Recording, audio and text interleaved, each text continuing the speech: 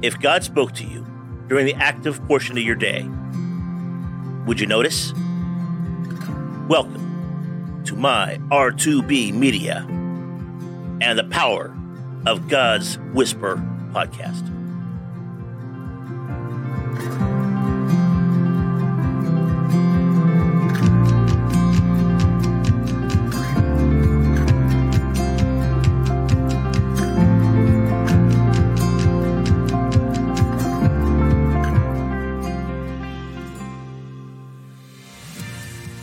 Today's message from the heart of God. Your light will shine out from the darkness, and the darkness around you will be as bright as noon. Isaiah 58:10. Do you know why I created you? Do you understand your purpose? You've gotten glimpses of it. Your confessions have captured parts of it. You are designed to glorify me, and that involves serving and loving me well. My Son affirmed the greatest commandments as loving me with everything in you and loving others as yourself. These are all true, but my word never says they are comprehensive. It only points to greater realities. You haven't seen the full picture. Your words can describe my desires for you, but they can't capture them completely. You have only begun to understand. I made you in my image so you could relate to me at the most intimate levels, and so you could embody my nature and shine with my glory.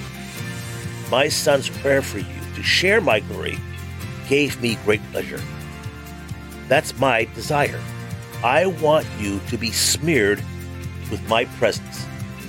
That's what anointing is about, and saturated in my radiance. I once insisted that I don't share my glory with others, but I was speaking of false gods and prideful human beings. I do share my glory with my children. I want them, all of you, to emanate with the brightness, the brilliance, and the display of who I am. If my voice ever sounds demanding, this is why. It isn't because I want to hold high standards over your head.